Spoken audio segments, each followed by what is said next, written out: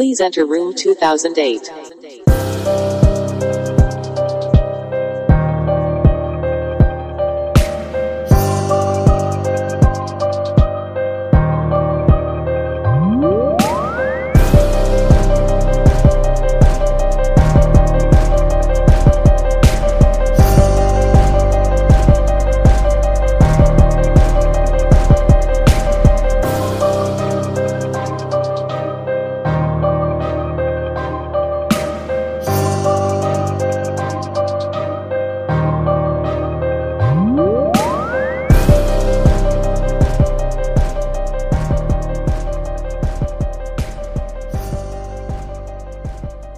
Welcome to Room 2008. We are live on a Saturday night at twitch.tv/room2008ENT, as we always are for our new episodes.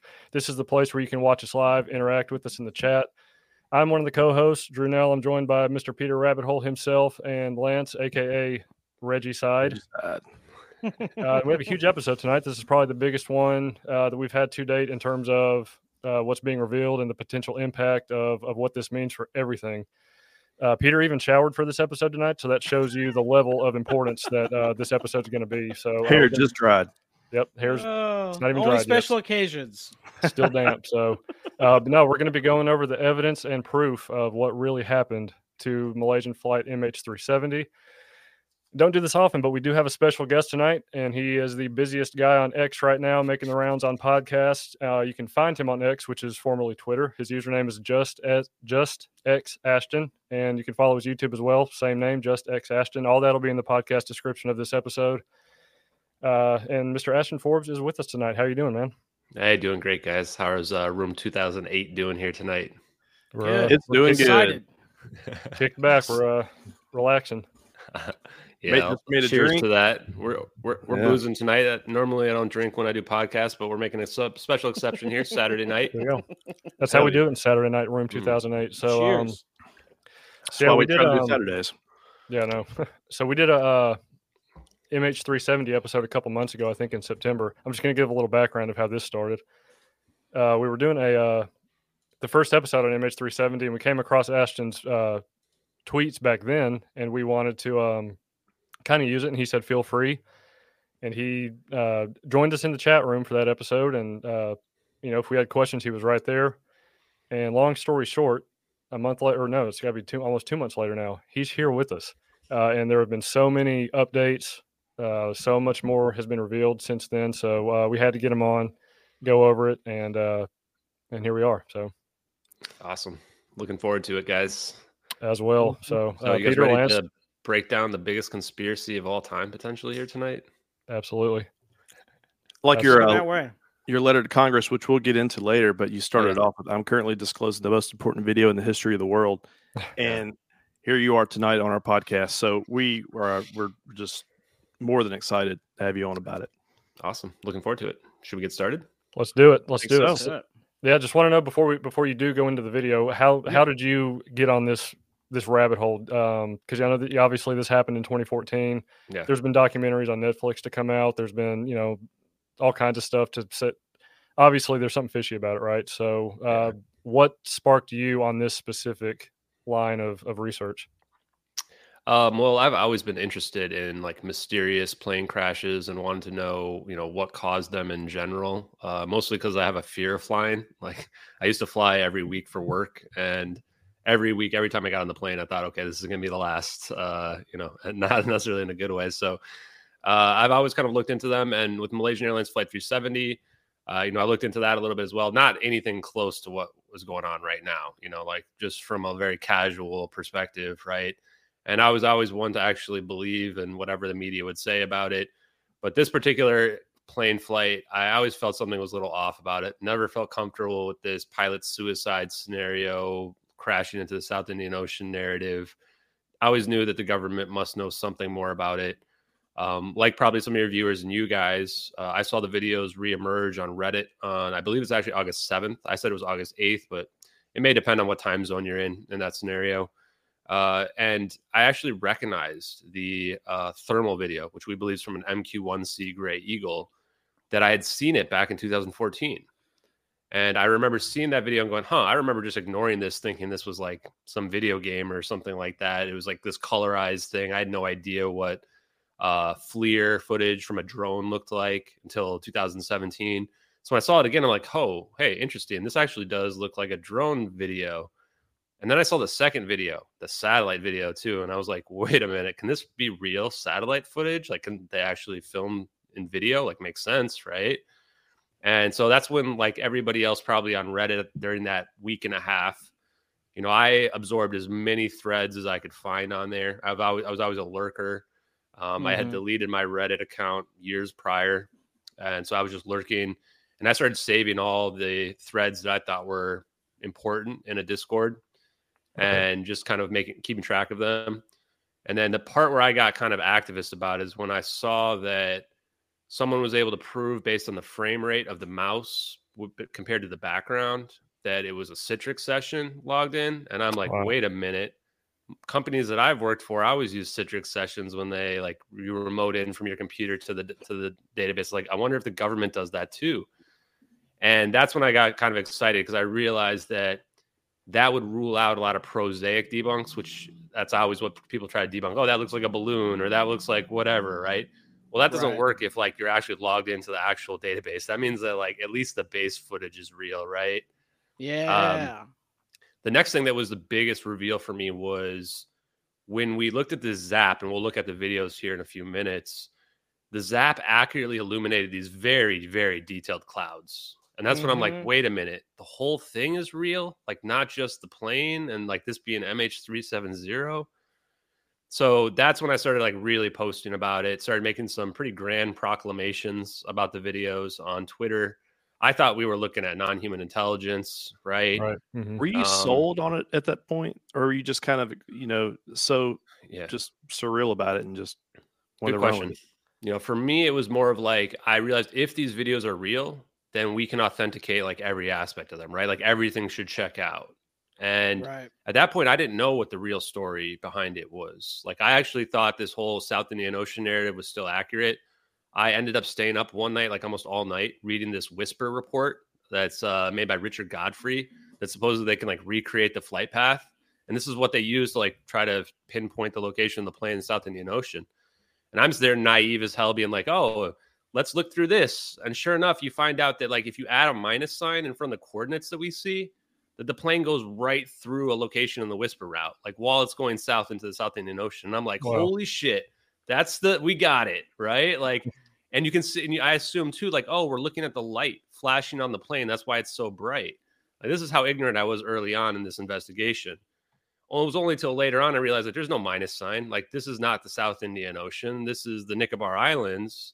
And this isn't the sun reflecting on the plane. This is a false color IR in the middle of the night. There's no shadows anywhere. So, even early on, like, this has really been a true investigation of discovery, and kind of like, I would even argue the story of like the truth of the plane is one thing. The story of the investigation could be like a Facebook movie, like The Social Network or whatever, like, like how it plays out, right? Because it's the investigation itself is blowing me away. I never thought we would find as much evidence and details as we have from this investigation when we started. So, that's kind of how it began. And so I always have to give credit to social media, what have you, for starting the investigation. I've credited everybody whose works I've used that they've posted publicly. And then after this VFX debunk got pushed up by an account called Icy Slide, which it wasn't until about a week ago I realized that stands for Intelligence Community Forum Slide. And it was a 1 day old account. Wow. And I didn't realize that. And then they used that to kind of censor the whole discussion on Reddit.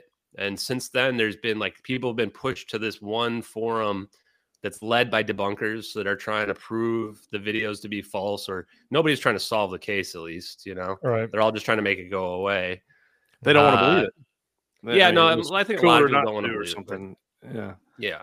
So that's kind of like how it began. And then when the thing got censored, then it was like just pretty much full steam from me going forward with it. We've still, on rare occasion, had a Reddit thread here or there that, I've posted and pulled from. One of them actually recently was when we were going into the science. And I think I was wrong where I was making a statement about it being this macroscopic quantum decoherence. And it turns out it's actually, and this may sound just like, science fiction to people, but it turns out it's macroscopic quantum coherence. And there's a significant difference there, which we'll talk about in a little bit. But, somebody who was very smart posted that on Reddit and was like, they were like, Ashton's been posting this stuff, but there's one thing I disagree with him on is this. And I'm like, oh, wow, this guy's actually probably right about this. And I will go back to my physicist friends and it's like, oh, yeah, okay, I had this wrong. Interesting. Right. Which is great. It only helps the situation. Yeah. Yeah, but that's the thing about it. It's like every time we get to a point where it's like, oh, maybe we got this wrong. It's like, oh, then we just end up authenticating the videos even further and authenticating the science aspects of them, the person who leaked them. So far everything other than like where it went and what happened to the passengers, that still is a bit of a mystery. But we have a good idea next week. Yeah. No, who knows? Maybe there'll be 2 more videos that'll appear, and then like, oh, here's the passengers appearing out of a wormhole, or out of wherever space time. Yeah. So are you focusing full time on this, or do you just spend every spare second you have just finding out what you can? Mostly the latter. I still have a full-time job somehow that I'm doing. And so it's pretty much like every waking time moment I have other than that. Occasionally I watch something on Netflix or what have you, but I'm like, 12 shows behind at least at this point on trying to keep up with that stuff. I used to be like on pace with it. But that's just because there's so much to dig through, and it's kind of thing too, where you want to keep the momentum going, Yep. And like, I think that we are getting close to the end of the investigation, but I always seem to say that, and there always seems to be something else that like appears. So yeah, I would say I would say it seems like there's a lot more to. I mean, there's still so many questions to be answered. Yeah. No, definitely. There's still a lot. But I think from a puzzle perspective, you were looking at it like that, like we have a pretty good idea what the puzzle looks like now. And it's like, okay, we're missing a couple pieces. Maybe my dog ate 1 or 2 of them and we're never going to get those. But yeah, we have a decent idea, I think, of what's going on. Nice. Hey, before we get into the video real quick, because you mentioned that, can you maybe go into a little bit of detail about the links that you've gone through to push this video? I guess just to kind of show anybody that's listening for the first time, and we're going to get into the video, I promise, but just to show, how certain we are about what we're talking about tonight. Yeah, I mean, I've built a team of people. They're volunteers called MH370X. We have a Discord that's currently closed because we had a ton of people infiltrating it and leaking information from it and trying to use information there to discredit me and things like in the case. But these people are very determined, very active. Some of them have pulled up tons and tons of old news articles, stuff that's been deleted that you have to pull from the Wayback Machine. And some really strong pieces of evidence that go along with our videos as well. So, I've probably posted like on average 3 or 4 posts per day of updates and content on Twitter mostly. And Twitter is the main platform because I think it has the least amount of censorship. Like there's no way using any other platform I wouldn't have been banned by now. Even other old Twitter leadership, I guarantee I would have been banned. We even had our subreddit get banned the same day that I revealed my full identity. Our subreddit, which is called MH370X, got a permanent ban, no warning, nothing at all. Appeal. Unbelievable. Yeah, we even appealed, and after 7 days, they just ignored my appeal and made me put a new appeal in. And then they reply back and say, yeah, we're not going to allow your appeal. We're not going to give you any reason why. I'm like, okay. What? Yeah. Like I can see the writing on the walls in terms of what's going on here. Right. Wow. Yeah. So, I started up a YouTube as well, just to like start streaming some of my content. I had Salvatore Pius, who's famous for these UFO patents. I reached out to him and he pinged me back within like 12 hours, wanted to do an interview. So now I'm a podcaster, I guess. So there you go. That's how it starts. Hard Truths Podcast. I came up with a name I figured I'd have to have a name, right? So I made one up. That's good. Oh, there you go. We had a really good interview with him that you can check out on my Twitter. I'm going to actually upload the better version of it probably in the next couple of days once I learn how to edit a video file. And so we've gone through a lot of lengths to make this stuff happen. I've made connections with people that I never thought I would make in my whole life. Sure. Right. People that were official investigators into the case. I probably know everybody. Not on speaking terms with all of them. A lot of them, I think, find this information too hard to believe. Right. Right. Mm-hmm. But some of them don't, which is pretty interesting. Yeah, it's been fun to watch this happen in real time too. Because like I said, when we first did the episode back in September, your just your follower count on Twitter was where it was at, and now it's blown up. It's crazy and amazing to watch it in real time. How this has just, like I said, no pun intended, has caught fire and spread like that. So. Yeah, it's hard to believe. 3 months ago, I had 30 followers, and they were mostly just like bots. And I didn't ever post anything. I would just reply to people and what have you. And now it's like 22,400 or something like that. Like insane. Wow, it's nuts. Like I don't know. And the thing is, like, that just shows the weight of the evidence. Like, I've never been on TV before. I've never been on Netflix. I've got more followers than all the official investigators combined. Right. These are people that have been on Netflix specials, that have been written books. Like, it's like, okay, wow, like this is strong evidence. Well, because they don't have the truth. So, no, honestly, that's really what I think it comes down to. People gravitate towards the truth, right? Mm-hmm. And you look at some of them as well, and they're posting, and like they get no engagement, like zero engagement, basically. Yep. Right. It's because like people can tell, like, they don't want some bullshit story. Like, they want to hear the hard facts. Yep. And I don't string people along. I'm not telling people about go look for some spaceship that's buried somewhere or whatever. Not to like rip on anybody that's out there in the UFO community, but there's a lot of people that I've found, especially in this UFO community, that are like, don't seem like they're very honest and straightforward. Sure. And I try to be as honest and straightforward as I can all the time. Absolutely. And it's like we joke around with, like, we've joked around of like doing like a YouTube series of like going to find Bigfoot, and it's like we don't have to find Bigfoot. All you do, we just go out to the woods and we get this close to finding it, and just leave it you're cracking the woods. Exactly. So this is kind of the same thing. Like, but if you present the actual proof like you've been doing, man, this is groundbreaking. Like, it's earth I'm shattering. excited to see it. Yeah. So if you want to go ahead and get into the video, we can go ahead and do that. Let's do it. So first thing I want to start with, let me try this share screen thing out here. This one. Okay.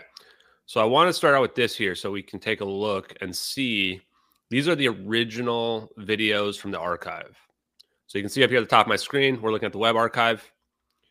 And we can see it's called Satellite Video, Airliner, and UFOs. It doesn't even say MH370 in it. It just says Satellite Video, Airliner, and UFOs. Now, down here, we can see some dates in the description. It says, received March 12th, 2014. To me, this is the biggest evidence right here. This tells me this thing happened. Somebody leaked it, like, directly to this UFO uploader account, maybe to a forum where this UFO uploader account was. And then it took them like 60, 70 days to upload it. You can see the published date is May 19th, 2014. So that's quite a big gap there between when they claimed to have received it and when they uploaded it.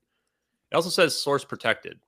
So this Regicide Anon account here, they had other videos that they'd uploaded ahead of time, like, weeks, whatever beforehand. They were just a UFO uploader account. Very unlikely that they are directly involved in the creation or dissemination of these videos other than them being given them. And their other videos don't say protected on them either, which would seem to indicate that this was like a legit source that they got this from, not some, random person off the street. And maybe they even had to be convinced that the footage was real. Interesting. So when we look at this footage right away, this is a 777-200, which is consistent with Malaysian Airlines Flight 370. We can see cumulus clouds here that are extremely detailed. And these cumulus clouds only form at low altitudes, like 1,000 to 5,000 feet. That means that what we're seeing here on the back of this plane is not contrails. Contrails only form at 30,000 feet or above. So this is smoke coming out of the back of this plane. So spoiler alert, this plane potentially has a fire going on inside. Now, you can't see from this angle, but you'll be able to see a little bit later that this plane is very light and white on the top, but on the bottom it's darker. That's also consistent with Malaysian Airlines, which is white on the top, gray on the bottom, with a red and white stripe going down the middle. A lot of people argue, why is this so bright? Why are we looking at daytime? It's actually nighttime here. This is an IR camera, infrared. And what that means is that it can pretty much do whatever it wants from a color perspective. There's no shadows anywhere. It's not like when this plane goes over this cloud, that there's a shadow over it. None of the clouds are casting any shadows. There's no shadows anywhere. So we believe this is a false color IR. It may even just be like a computer-generated program that's pulling data using the SIGINT system. And this computer-generated program is called SBIRS, Space-Based Infrared System. And the purpose of that system is tracking missiles, boats, planes, and I think they can even track submarines using this system as well, which is pretty amazing. Down here, go ahead. I'm sorry. You may have said this. I was retweeting the stream on Twitter. This is looking down, correct? Yeah, that was the other thing. A lot of people think you're looking up when you first look at this, but no, this is looking down. Gotcha. And you can tell because of the clouds. The clouds are definitely right side up here, right? They're not upside down. Clouds have more infrared on the top of them than the bottom, which is why they're lighter at the top compared to the bottom over here on the right. So that's another indication that what we're looking at here is a false color IR. On the bottom of the screen down here, you can see coordinates. There's another version of this video that was uploaded that's not this side-by-side, where you can see the satellite designation better, and it says NROL 22. Now, there's a debunk out there that says NROL 33, therefore it can't be right. Well, that debunk is objectively false. Newsweek needs to retract that. So does France 24. They've got a fake debunk out there that's convincing people that these videos are fake when they're not. These coordinates indicate the Nicobar Islands. So this is also the location where this plane supposedly turned into the South Indian Ocean, coincidentally enough. The last thing I want to say before we dig into this is that this side-by-side is not a duplicated video. This is two different perspectives. It's very similar perspectives, but they're different, slightly different. So this is potentially indicative that there's two satellites looking down from outer space from about 1,000 kilometers in the sky along the same orbit. Like it can't be two satellites that are going at different directions. They have to be like right next to each other along the same orbit. And there is a satellite like that, USA 229, and it's right there at the right time at 1840 UTC on March 7th, at the location where everybody agrees that this plane was at. So already we've got a lot of evidence that what we're looking at here is Malaysian Airlines Flight 370. That's just insane to think that this is the last video, last sighting of that plane. Now, we see this mouse come flying in off the side. This mouse was out of the screen a second ago. Interesting. This means that we're looking at a cropped field of view here, that the person who's recording this can see much bigger than what we're able to see right here. In addition to that, there's going to be a second video, a drone video, and that drone is cropped out here over as well. So that gives us some idea of what's going on from the video, as well as that this mouse, when it moves around, does not update these coordinates down here. So the only time the coordinates update is when the field of view, the perspective changes, which we'll see in a second. Now, I want you to watch closely because there's about to be some anomalous stuff that's about to happen in this video. So we see the perspective move, the coordinates change, and now this orb is going to come flying in. There it is. Look at that. Let's see how fast that thing came flying in. It's going 10 times the speed of the plane. So that orb is moving, we think, Mach 2, Mach 3 speeds, like 2,000 miles an hour. Mm-hmm. And just ignoring gravity. Saw that the first time through it. It did go pretty quick. Jesus. Yeah, and so I'll go back and just show it one more time here to see it come flying in. So the stuttering is that, what frame rate is this? Do you know? Yeah, so this is a 6 frames per second, which is also, I thought it was due to the wide field of view, but people have told me it's actually due to how far away it is why it's such a low frames per second, which is going to be indicative of this coming from a satellite and not something that's much closer where you'd have a much higher frame rate. So this orb comes flying back around, and then it almost feels like it's trying to look for the plane, like it circles on the side of the plane, and then it figures out where it's at, and it's going to start circling around the plane. Now, I want you to watch right about where my cursor is, if you can see it. I can't tell, but where this cloud is below the plane, an orb is going to appear on the water, and it's going to shoot up through the cloud, the second orb, as we're going to call it. You see it right there? Oh, wow. And now it's flying up. From the water. So it shoots up from the water. And we have a colorized version of this that makes it even easier. You can see there's the orb, and now it's shooting up. And now you have 2 orbs. And the third orb comes in out of the side of the screen extremely fast as well. Now, looking at this right away, when I first saw it, I thought, okay, non-human intelligence, this is technology, 1,000 years more advanced than we are. But if you think about it more, these pattern that it's performing here is far too exact. Yes. These are not like beans that are in these little orbs. This is a computer program that's being run here. And I don't mean like a computer program generating this view and screen. I mean, the pattern itself is a computer program that's being run. The center of mass is the plane, and it's spinning around it, probably tracking it, measuring it. And I'd have to think you're using a very, very advanced computer to pull all the data that's pulling about this plane right here. Look at how it's circling it. It's actually circling it in a sphere. So it's like it's getting every single angle of the plane and measuring it. Scanning it. Yeah, scanning is a good way to put it. Now look at the orientation change. All of a sudden they're vertical. So they change orientations that are completely vertical. Now watch what's about to happen here. In just a second, the main event's about to occur. And now the plane is just zap, right? You can see the zap here. This accurately illuminates the clouds in the foreground and in the background. And these are very, very highly detailed clouds here. So this is the part where I realized, wow, the whole video is potentially real. Not just this plane, but the orbs and the zap that we see happen. Right. I've seen some other pictures of that too. I don't know if you've uploaded them. I don't know where I saw them, but I had them for the last episode that we did on the MH370. I guess not the part one, but the first one we did. And you could clearly see in a more vivid picture, I guess, of that zap and the shadows. Did you upload that? Oh yeah, I have that picture somewhere around. We can look at it a little bit later, but it's basically they darkened it to show that yes, like all the clouds are being accurately illuminated, like the ones over here on the left, the ones on the bottom left, they're all being accurately illuminated, which is very, very difficult, especially if the clouds are real as well. So this is potentially proof that the whole video is real. And that's insane. Yeah. And this zap here, if this was an annihilation event, like this, they turned this plane into a nuclear bomb. E equals mc squared. So energy equals mass times the speed of light squared. If this was an explosion annihilation event, this zap would be much bigger. These clouds would be getting blasted away like a nuclear explosion, right? There'd be a mushroom cloud. So whatever's happening here is not annihilation, we don't think. Right. Now watch it disappear. It's just gone. There's nothing there anymore. The smoke trail just stops dead in its tracks. It's like smoke trail stopped right here. Oh, yeah. If this was cloaking, and just to prove it, the user scrolls the video over to the right again. Like, yep, there's no plane over here. It's just gone. So if this was some kind of cloaking, we'd see this smoke trail just continuing forward, right? Because you can cloak all the aspects of the plane, but you can't cloak the byproducts of the plane. Oh, good point.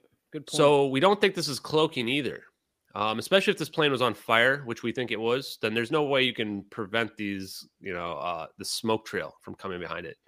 So what we think is happening here is teleportation. Now, people say, well, what do you mean by teleportation? Because there's a lot of different kinds, right? You might have the Star Trek kind of teleportation, dematerializing, rematerializing. That's not what we think it is. In fact, I don't think that's even possible based on science. The other option is a wormhole or like a black hole. The problem with that is that these clouds barely move, if at all. Now, some people have argued they took this colored channel version we've created, and supposedly there's some very, very slight movement of the clouds. But it's not enough where it's like if it's a black hole, it's going to be sucking all this stuff up like really, really quickly. And with a wormhole, you'd expect to see more displacement as well. So the type of teleportation we're talking about is the type where the mass of the plane reduces. And if you have less mass, you can go faster and faster. And essentially this plane is going the speed of light or even faster than the speed of light, which then again, we're looking at 6 frames per second here. So that's the reason why it goes from being there to no longer being there, is that the plane is potentially speeding up to the speed of light and just gone. Wow. Oh, interesting. Okay. And we'll talk more about that science in a little bit. Right. Before you continue, we had a question here in the chat. Someone said the orbs were superimposed because they were 2D, because the trajectory and movement was too perfect. Does that kind of go back to what you were saying about a computer system? That's why they were so perfect? Yeah. So to that point, that's why it has to be a computer program. And it's actually the hardest part to try to put those orbs over the plane. Because when you're doing VFX, you need a blank slate.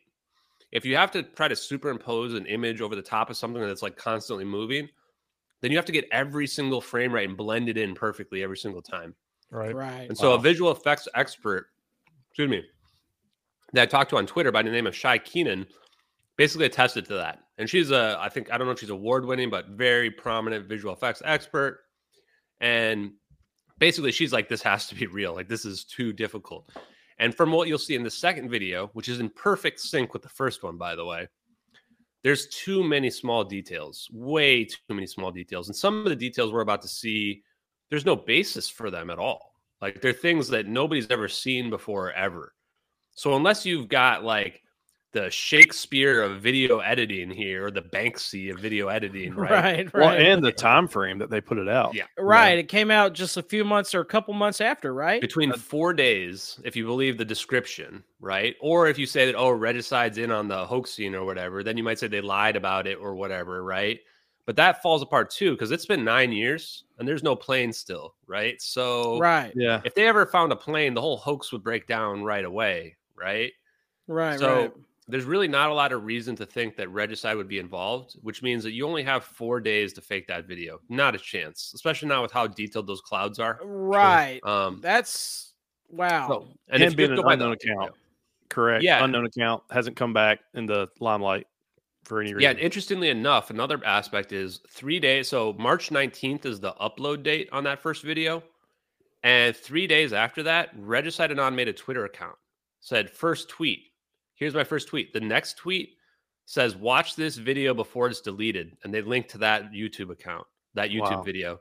And they tag MH370. This is the first time that they've actually linked MH370 to the video, because otherwise it just said airliner and UFOs, right? Wow. Yeah, I just looked up his Twitter right now, May 22nd, 2014. It's still out there? Yeah. Please spread this video before it is pulled. I should go retweet that. Yeah, I'll retweet it. You can see it. Yeah, it's there. Wow. See if we can get them on real quick. Yeah, I don't think Regicide's going to be coming out anytime soon. That's not enough time to put together such an artistically perfect CGI video. Exactly. 9 years ago. Right. Yeah.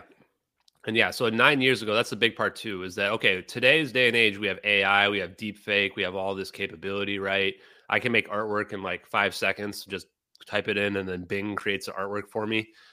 This is part of the reason why these videos are so important, is that this predates any commercial AI, predates deep fakes. These may be the last opportunity that we have to try to obtain true disclosure without people just saying, oh, that's fake, whatever. I could AI make that in 10 minutes, right? Right. And that's part of the reason why I'm so invested in the videos, is that all the aspects about them make them extremely, extremely difficult to fake. And the attempts to debunk them have been so lazy that, it again kind of goes to show that these videos are probably just real. Just in the same way that I said that if they're real, we'd be able to authenticate every aspect of them. If they're real, then there's really no way to debunk them either. And most of the debunkers have actually just proven more aspects of the videos to be real. The person that, one of the debunkers was one of the people that proved it to be Citrix Session. They thought, the frame rate of the mouse must be that they messed up. No, it turns out that it just proves it to be real. They tried to say this turn that we're seeing from this 777, the plane can't make that turn. Turns out it's maxing out the capabilities of a standard circle turn for a 777-200 while in descent. So a lot of the aspects, the debunkers just gave up because they were just proving the videos to be real for the most part. Now, what we're looking at here on this one, and you can see the date here. They published this video later, like 2 or 3 weeks after the first video. This one says June 12th, 2014. And there's a received date somewhere down here that's hard to pull up, but it says it was received June 5th, 2014. So the second video, they were convinced a lot quicker than the first video. First video, they probably had to be told, like, hey, you're looking down. This is actually real. This might be stereoscopic 3D. And the stereoscopic 3D aspect, too, is like, okay, if that's legit, then, oh, my God, this is who made this? Marvel Studios? Because stereoscopic 3D means you can actually convert it to a 3D movie where you can, like, put the red and blue glasses on and you're watching 3D.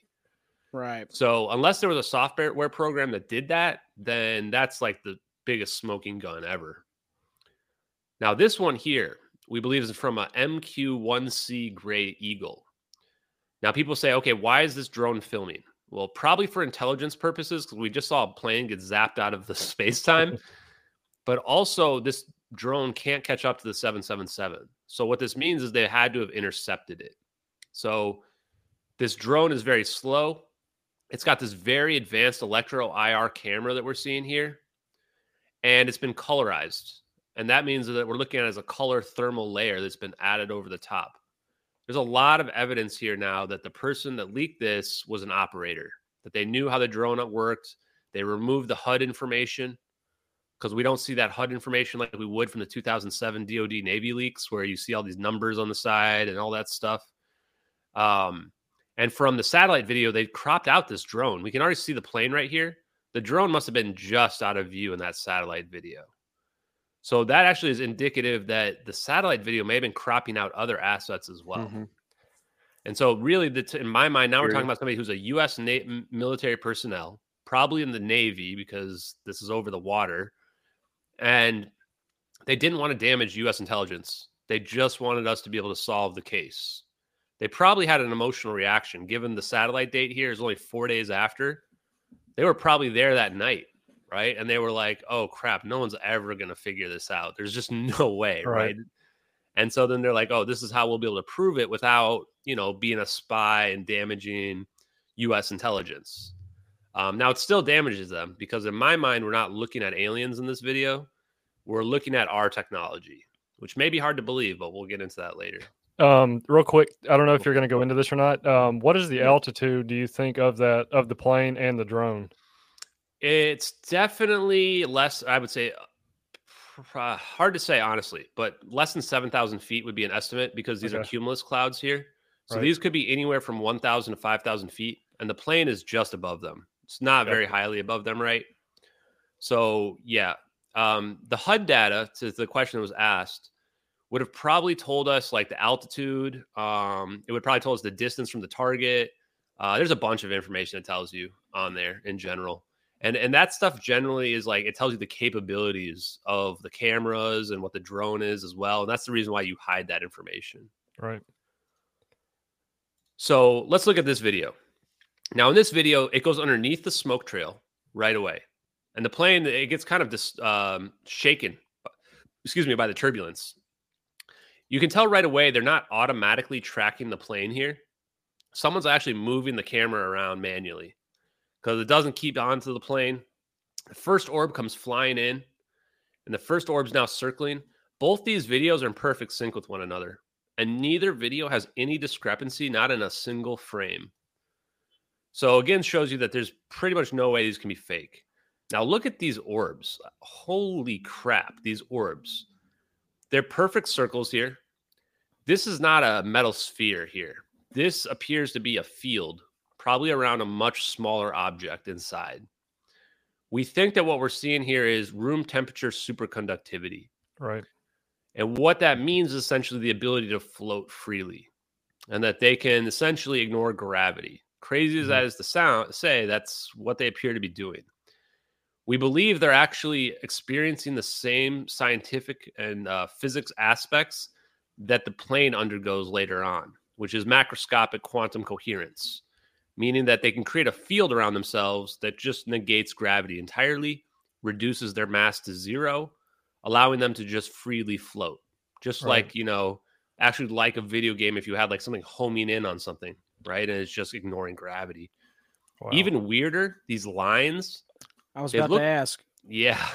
They look like they're coming from behind the orbs, but they're actually not. If you watch closely, they're shooting in front of the orbs. Yes. This is what we're calling creating their own geodesics. So the way gravity works, there's no graviton to gravity. There's not a particle that's pulling things down. Gravity is just the interaction of mass with space-time. So what is essentially happening is if you have something falling, the reason why it's falling is the curvature of like the Earth is interacting and forcing that object to, over time, get closer and closer to the planet. And essentially what's happening then is time is moving forward. And that's the reason why things fall. So in this case, not only they're ignoring the Earth's gravity, but they're creating their own gravitational field, if you want to think of it, their own geodesics, which is pulling them along forward like train tracks. And this is more evidence that we've got to be looking at a computer program. It's too exact. I'm looking at the wave pattern on my right screen here. It's a perfect wave pattern that these orbs are creating, like literally perfect. So, humans or aliens, whatever, would be making a mistake. Now, you can see again. In front, you can see it. Yeah. Yeah, you can very clearly see them Yeah. in front. I'll just replay it again here, and you can see they're pulling them forward. What makes these trails visible? Are they hot? Are they cold? So they're cold because we're looking at a thermal, and they're black. Okay. So what's happening here is it looks like it's changing the pressure of the atmosphere and making it cooler. And I wouldn't be surprised if in the daytime you could actually see these, like, look like maybe a contrail or something in the sky. Mhm. That's what I imagine it probably would look like, but there's no way to know for sure. And this, again, is probably at night that we're looking at here. You can also, though, see there's a heat signature on the orbs. You'll see it better in a little bit. But this heat signature is what we call the monopole. So the monopole here is where we think they're actually shooting out the kind of like an electric pulse, electromagnetic pulse that creates a vibrational effect that kind of somehow distorts space-time and creates this geodesic. Is this related to the stuff possibly that Bob Lazar was talking about re-engineering what would drive these types of vehicles or UAPs? Yeah, I think it could or whatever? be. I think it could be. Now, I can't be 100% sure, but when I look at it, it doesn't quite work the same way Bob Lazar explains it, where like the object turns on its side and moves forward, right? Right. Which is part of the reason why I think this is like our reverse engineer technology. It's almost like you took UFOlogy and you were like, let's make our version of it, right? That's what it feels like when I look at this. And I don't think we need element 115 to make this stuff happen. I could be wrong, but I think that it's just room temperature superconductors spinning can potentially explain what we see here. So now, also, you can tell again it's manually tracking. The fact that this plane goes off the screen and back on the screen, I think, is another indicator it's not fake. Like when you see these fake videos, you almost never see like the camera like move away from the fake UFO or whatever, right? It's usually just always on the screen. And so that's indicative of that, like, yep, they zoom in, they lose tracking of it, they're manually tracking it. You can very clearly see this heat signature now on this orb, extremely clearly here. And so they think that, yes, this is where it's like shooting out the pulse effectively. Here as well, you're going to see this heat signature in the belly of the plane. And this is not the engine. The engine's right here. The other engine is not visible because this plane is on it turning left here. So this is actually heat pouring out of the AC vents underneath the plane, right where the landing gear is. So we think that this actually proves that there's a fire, this very, very hot smoke coming out. And you can actually see the smoke pouring out the back here as well. So, and it doesn't actually seem to line up with the engines. So this is, again, we think pretty much proof that there was a fire on board this plane. And there's more evidence, but that's just one of the pieces of evidence. So the orbs now are spinning around the plane, again, in the ring formation. So we know that the main event's about to happen here. And part of the reason why we think that this is United States is watch what happens here in a sec. They zoom out. Like they know something's about to happen here, right? And so, and again, the orbs weren't in the field of view when the video cameras were already rolling. So either we were recording this with these super highly advanced cameras and these orbs just showed up at the perfect time just to get caught on the camera, or this was an operation that was planned out, right? Well, everybody says too, why did the plane stay in the air so long? And there's a lot to it. We'll get into it. But one factor could be they were planning this and had to, kind of get it orchestrated enough and kept the plane in the air for this action to happen. Being that it had a fire, it couldn't land. There's obviously some various scenarios of why it couldn't land. The gear, you couldn't dump gas, and you can't land a plane with the full tank of gas with no landing gear; it'll just explode. So there might be a reason why it was in the air so long, just for this reason. That might explain that. Yeah, and I think we'll find that the official narrative of this plane lasting for like 8 hours, just a fiction. Like it's in most situations, there's no way this plane is lasting until fuel exhaustion, which they claim. In our updated flight path, this plane is pretty much only in the air for about 2 hours. Really? And the fire starts about 40 minutes into it. So this plane is on fire for like an hour, which is actually a really long time for the plane to be on fire. It means they have to actively be fighting this fire. Yeah.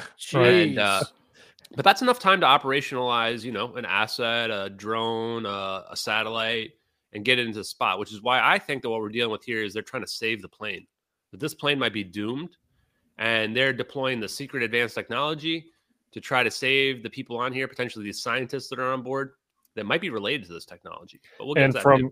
And from anything you've seen before this, any documentaries you've watched, any other research, I'll ask all of y'all. There's never been a fire mentioned on any documentary, correct? No, but I've actually found a lot of old articles now. We found one today. One even talked about lithium-ion batteries, because there's 500 pounds of lithium-ion batteries in the cargo bay of this plane.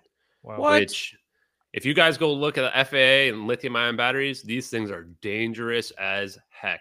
They were banned shortly after. In 2015, they were banned in the cargo bays of passenger planes. Wow. Because a bunch of planes burned up and a lot of people died. Not this many people, but quite a few. And even now, if you go try to mail a letter, they'll say, is there any lithium-ion batteries in your letter? When you try to check your bags at any flight, they ask you about lithium-ion batteries in your bags because they're so afraid of a fire in the cargo bay where no one's watching, right? And that's why I think that's what happened here, right? There was 500 pounds of them in there. This is just like, might as well just have IEDs in your plane, right? Wow. So let's watch what happens here on this video as well. Because this one, there's way more detail in this video. Now, the main event's about to happen.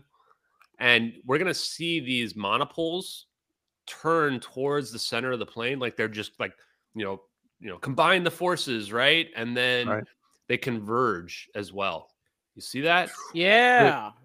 It's pretty wild. So it's almost like they are, in my mind, they might be exploiting free energy here to some degree, because the amount of energy it takes to do whatever they're doing to this 777 has to be just astronomical. So you see them converge, and we'll show a super slow-mo version of that. I'll actually change to the version I have, which is the slow-mo version, because I think it's pretty cool to look at that one. And then you guys can ask me some more questions on it as well. For sure. Where's the thermal? There it is. So let's switch our share screen. Hey, Ashton, real quick. Go for it. We got an actual pilot in the chat, so if you have any questions, to ask a pilot, just to confirm anything or just ask questions, we have a pilot in the chat. He was on one of our previous episodes. So. Yeah, so here, you want to know another little fact about these lithium-ion batteries? They were put together into the storage or whatever. Like, they have to, apparently do some kind of something to them to, put them together the same day that the plane took off, and they skipped 2 security screenings. Wow. So, these things were just waiting for disaster. The most common, the most common ways they light up is either they get too hot, which it was about 100 degrees that night. So it only has to get up to about 160 degrees and they start to become potentially unstable. And the other thing is that if they have defects, and these were not scanned correctly, twice. So they just stacked them up together in cardboard boxes, apparently. So very probable that they had a major issue. Now, here you're going to see them converge. And now this is actually the frame right here where you can see the flattening of these orbs. They're not circular anymore. This is who faked this, right? What was it, a physics expert faking this? Right. Because we're looking at gravitational lensing now, right? They're creating a very strong force here that's forcing these things to bend. And not just that, the plane is blurring. You see how blurred this plane is in this frame? There's no other frames where this plane is blurred. And then in the last frame before the zap, it gets blurred because it's accelerating. Not just that, it's smaller than it was before, slightly smaller. So this is potentially proving that this is actually inertial mass reduction of a solid state object and speeding it up. Now, I'll just go back a frame. You can see, look, perfectly clear. Mm-hmm. One more, perfectly clear. Oh, okay, it doesn't want to go to that next frame. Well, there we go. And then you can, anyway, it blurs in that last second there. And so this is even, actually, it'll probably be easier to catch it on the super, super slow-mo one here. So you're going to see it converge. You can see the monopole start to shift towards the center. There are blurs right there. And that's showing our acceleration begin to happen. And it's happening so fast that the camera can't even catch it. That the plane's just poof, disappearing off. Like Star Trek, but not like teleporting in Star Trek, like warp speed in Star Trek. Yeah. So that's, I think, probably one of the coolest videos that we have out there. And then just to really quick see the side by side, I'll kind of skip it ahead. That you can kind of tell that these are in exact sync of one another. There's no discrepancies in them. That's a great point. And what would be the point of faking this to this extent? Yeah. Like going through all the trouble. Yeah. And this is also, if somebody faked this is like very creative. Exactly. Well, it's before our time too. I just, and the fact that these two videos sync up so perfectly frame by frame. Yeah. That's the terrifying. fact they're perfectly synced up. That's where, I started getting pretty excited about it. And then poof, they're both gone. Now watch this too, because people wonder like what's up with this satellite video? Like, why is the camera not moving around that much? Oh. Check this out. This is the Sibber system. Look at this. Holy crap. Wow. We're scanning the whole Earth. And this isn't even showing the low Earth orbit satellites. That's just showing these ones out here are the geostationary satellites, these ones that are further out. This one that's got this oblong orbit is our Millennia orbits. And this one's what we think NROL 22 is, like a command satellite, because it can easily relay to all the other satellites. And then your low Earth orbit ones, which are going to be very, very close, those are the ones that can take like the best visuals of anything. All Peter's thinking about right now is why the Earth is round. Well, what I'm thinking is I'm never going to pee outside again. Or if you do, you're going to wave up. Hey, guys. This is like full 3D video playback of the Earth. And look how wide a field these IR cameras are able to scan. The geostationary ones are going to be looking basically straight down. And the low Earth orbit ones are going to be like what we're looking at from the satellite video, where it's like at an angle. When I saw this, I couldn't believe Lockheed Martin had this on the public view for people to like see and realize, because I never knew they could do stuff like this. And you get to the end and check this out. We never forget who we're working for. What the hell? What kind of slogan is that? What? Wow. Like, wow. Okay. So those are the satellites taking the thermal video. Yeah. And then you have another illustration of the drones. I'm sure the first video in the stereo. Okay. So the first video is not stereoscopic, or this one's not stereoscopic, but this is one where we took, like, I just took to see these trails better. We stripped the thermal from this manually, and you can see these trails are clearly in front of the orbs in this one. It's even easier to see them. And that's the weirdest part too, like going to the creativity aspect of it. Like there's nothing to even base this off of, like these orbs before these videos. So I don't know how, like, again, it has to be Banksy out here coming up with stuff, and they have to be smarter than PhDs, or just has to be real, apparently. One more thing I'll show you real quick, because I've got all my videos just fired up, ready to go. Watch the second orb down here. Oh, wow.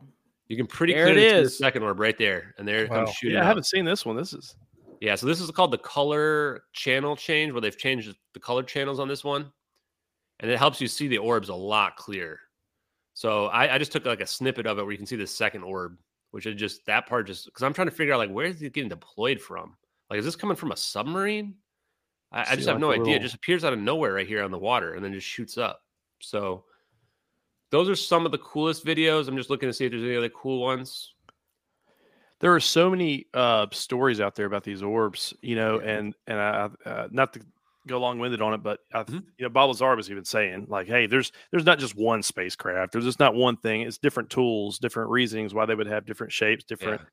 But all the orbs of anything that we've ever discussed on this podcast are coming from the ocean. And even some firsthand witnesses talk about them coming out of the ocean, on aircraft carriers. So it's very interesting. They would actually be shooting up, like you said. It seems like they're coming out of the water. Yeah, exactly. Hey, Ash, I don't know if you saw this in the chat. Thermal runaway is what you're referring to about the lithium ion. It's what makes them so dangerous. If it's an internal component, it's damaged. It can cause a chain reaction of uncontrollable heating, and there you go. That was exactly what I found when I wrote the piece called "The Argument for 221 kilograms of lithium-ion batteries: The Argument for a Lithium-Ion Battery Thermal Runaway Fire." Wow. And that's what we think happened here. And actually, there's evidence out there from like just days after where people were speculating that. And what they didn't realize is that these batteries explode initially. And that can explain why this plane was depressurized. That can explain why the electronics go out and the person has to turn off the breakers, make the plane go dark. Mm-hmm. The only thing it doesn't explain is potential communications. But we can prove the communications were potentially on too. Oh, We yeah. had a video that shows the Malaysian Minister of Defense admitting that they didn't have identification of the plane while it was coming back over the country, but he says they knew it was a civilian airliner and they knew it was not hostile. How could you possibly know that unless you were in Right. communication with the plane? That's the Right. only possible way, right? Excellent point. Excellent point. So let's do a quick flight path here of this, right? Because I think that'll help get people up to speed, and then you guys can ask me more questions. We can go on a tangent. So you can see the numbers here actually are all the times here accurate. We like to talk about in UTC to keep everything straight. The plane takes off at 1642 UTC. It's heading to Beijing up here. And it gets to our waypoint here. 1 minute before this plane goes dark, they say, good night, MH370. There's no alarms going off. But again, these thermal runaways and these lithium-ion batteries are very sudden, right? It starts smoking. The smoke is not going to set the fire alarms off right away. Boom, explodes. Plane goes dark here at 1721 UTC. Mike McKay is 300 miles away at pretty much the maximum distance you can see a plane at cruising altitude. And he sees the plane low on the horizon on fire, only for about 10 seconds. So the situation here is he sees it start and he sees them put it out because you can put the battery fire out, but it comes right back up again. And that's why these lithium-ion batteries are so dangerous, is that you can put them out. And there's a bunch of videos that we can watch where it's like they start on fire, people are battling them, it goes out, and then it lights back up again. Right. So this plane goes dark here. 9 people on the coast, 9 along this coast here, report hearing loud noises and potentially bangs. Again, going to be consistent with these lithium-ion batteries, 500 pounds of them exploding, right? The plane probably gets depressurized. When people lie, they usually use an element of truth. And so I think the plane did get depressurized here. But the pilot wasn't trying to kill people. He's trying to save them. And that's why he turns around and goes to the nearest location, the correct location, get this plane on the ground. Goes to Penang Langkawi International Airport. It's got the biggest, longest runway that can take a 777-200 in an emergency situation. So the plane turns around. Very sharp turn. Yeah, and the turn is like, okay, it's making a turn to turn around, right? The military lies about this for like 9 days. They search in the South China Sea, and they have the radar information that they knew this plane turned around. So why are they lying about it for like 9 days while we're searching in the South China Sea? We should have been out here searching over here right away. Right. The only reason is because they knew we were never going to find the plane. Now, at this time here, 1730 UTC, there's 8 fishermen on a boat 10 miles off the coast right here. They see the plane flying very low, and so low that it's unusual, and they report the sighting. It's low enough that this plane is potentially trying to get enough oxygen for the passengers to be able to breathe because it's been depressurized. Oh, if this was pilot suicide, first of all, you're just crashing the plane right here. Mm-hmm. Second of all, you're not flying low enough for people to be able to breathe. You would do the opposite. You would try to stay super high up where everybody's going to pass out from hypoxia right away. So again, I looked up the German wings suicide where the guy flew into a mountain. Mm-hmm. Turns out between time of him locking out the co-pilot and crashing the plane was less than 10 minutes. Wow. So this idea that this guy went on a joyride for 6 hours with 220 some passengers in there, it's absurd. You're going to be able to get to the cockpit at some point, right? I don't care how strong the door is. You're going to break through a wall. You're going to get through the electronics bay. There's a bunch of different ways you can get in. So they hear this plane. Oh, also at 1730, there's a communication. There's another 777 pilot who's going to Tokyo, and he hears the pilot and the co-pilot. He doesn't know which, but it's like a staticky sound. But he has a communication. He doesn't want to be named because he probably doesn't want to lose his job like Mike McKay did on the oil rig. Guy loses his job for making the sighting of the plane on fire. Wow. So apparently there was a communication. So the communications weren't out, we don't think. Now the plane gets back to Penang. And again, this is 30 minutes? And now it's over Penang Langkawi International Airport. The co-pilot's cell phone pings. So it's probably pretty low. They're probably flying pretty low at this point in order for that to ping, right? Not probably at 35,000 feet. But they don't land. So we've got a pilot in here, and he'll probably be able to attest to what I'm about to say. which is that what you're supposed to do right away is try to land the plane as fast as possible. Now, they don't land. We know that much for sure. So probably the landing gear was damaged. The second thing you're supposed to do is you're supposed to try to land on your belly on the land. Problem is, this plane is filled with another 6 hours of fuel. So this plane is going to explode if you try that. So, okay, well, dump the fuel. Well, your plane's on fire from a runaway lithium-ion battery fire. So dumping the fuel doesn't seem like a great idea either. That's pretty much the equivalent of lighting a match in the gas station. Yeah. So you don't really have any good options. The next thing you're supposed to do is try to land in the ocean. Now, if there was communication, my guess is they're setting up a rendezvous point because it's 2 a.m. There's no sun up. There's no moon up. The moon is down. We checked. It's pitch black. Also, landing in the ocean is going to probably be doomed for everybody as well. What people don't realize is that landing in the ocean is not like landing in the Hudson River. It's going to be extremely dangerous. The plane is probably going to rip apart into pieces. And that means that you're not going to be like, oh, let's just deploy the life rafts and everybody slowly get off. Like, no, this plane's probably everybody's going to die. In addition to that, another thing people don't realize is most Chinese nationals, at least the mainland Chinese, don't learn how to swim. It's not like in the West where everybody learns how to swim in America. Oh, didn't know that. Yeah, I actually lived down here in Singapore. You see in the bottom right. I used to live down there once upon a time. And it surprised me when I went to swim class with the school I was going to. And none of the Chinese kids would get in the water, not even 4 feet of water. And I was like, why aren't they getting in the water? And they go, oh, yeah, mainland Chinese don't learn how to swim. Kind of makes sense. There's not that many lakes there. It's just different culture, right? And this plane is filled with like probably 70% Chinese nationals.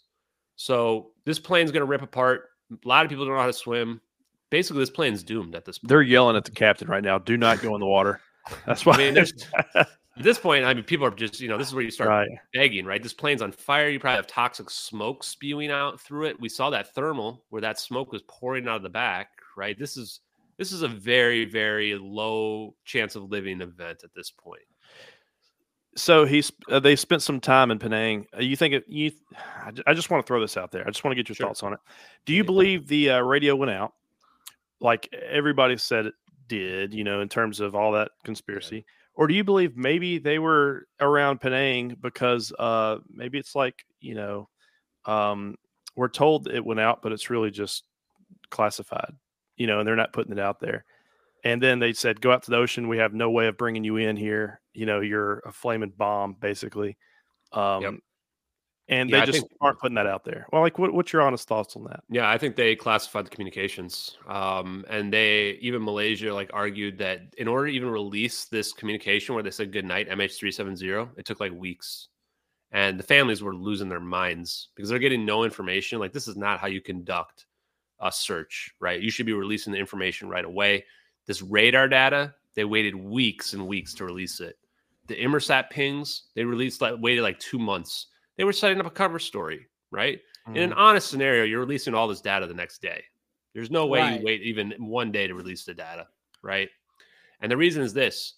If you go check when they lost communication with the plane on March 8th and look at the news reports, they don't say 1822 UTC.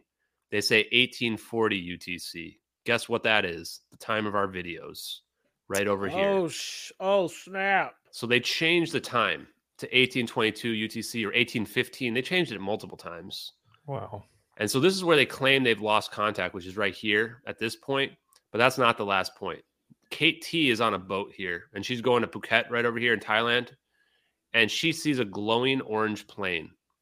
The glowing orange plane is because the halon fire extinguishing gas creates a chemical reaction that releases bromine, which is a orange, essentially glowing looking gas. So it's permeating throughout the plane for an hour and 20 minutes potentially here, at least an hour. And it's causing the plane to have an orange, hazy glow around it. And she sees it and she thinks she's losing her mind because she's wondering, she doesn't know the plane's missing, right? So she sees this glowing orange plane with no navigation lights. First thinks it's a missile, but then she can see the cockpit. And so she can tell that, oh, this is actually a plane, right? And she doesn't know what the cause or anything of it is. She doesn't even understand the glowing orange. I was thinking, okay, maybe the orbs are causing it, but those orbs appear and they have no problem catching up to the plane. Mm-hmm. They're not around it. She doesn't see any orbs as well. So what we think really happens, this plane comes here. She goes inside her boat. People have a hard time believing this, but like she was in a fight with her husband, she tells me. And she goes in to put the kettle on. And apparently that's a very British thing to do. And she comes back out and there's no plane anymore. It's just gone. So she watches it for like 5 minutes. So she's probably watching it from like this point as it's coming up and around here. And then she goes inside, probably just misses the main event. And then the orbs come out, boom. Plane's gone, comes back out. All she sees is like a glowing orange halo, she says. Wow. And there's no plane anymore.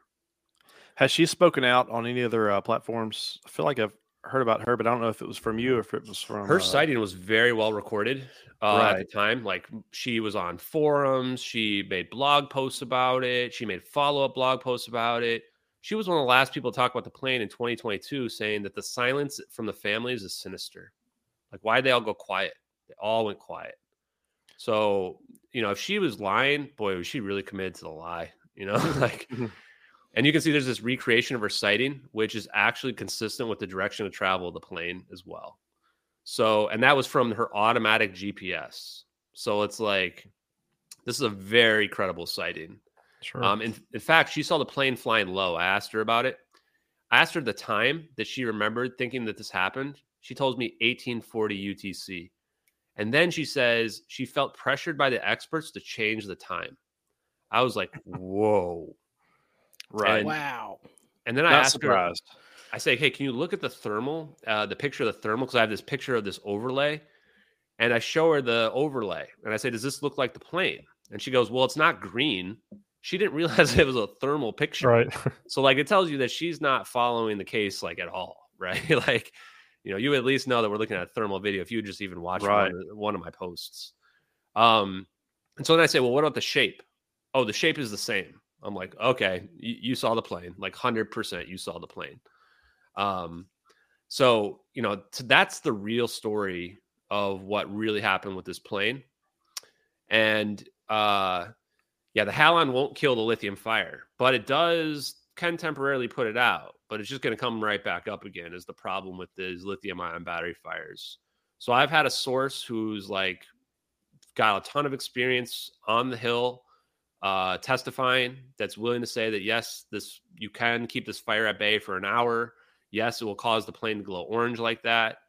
And so if they do send me to Congress, that guy hopefully will be coming with me, and then, you know, we'll just prove the truth of what really happened to this plane, because it's more consistent with the events and everything. Even this debris they found, some have had burn marks on it. Mm-hmm. So like the tiny bits of debris they found is consistent with a fire scenario.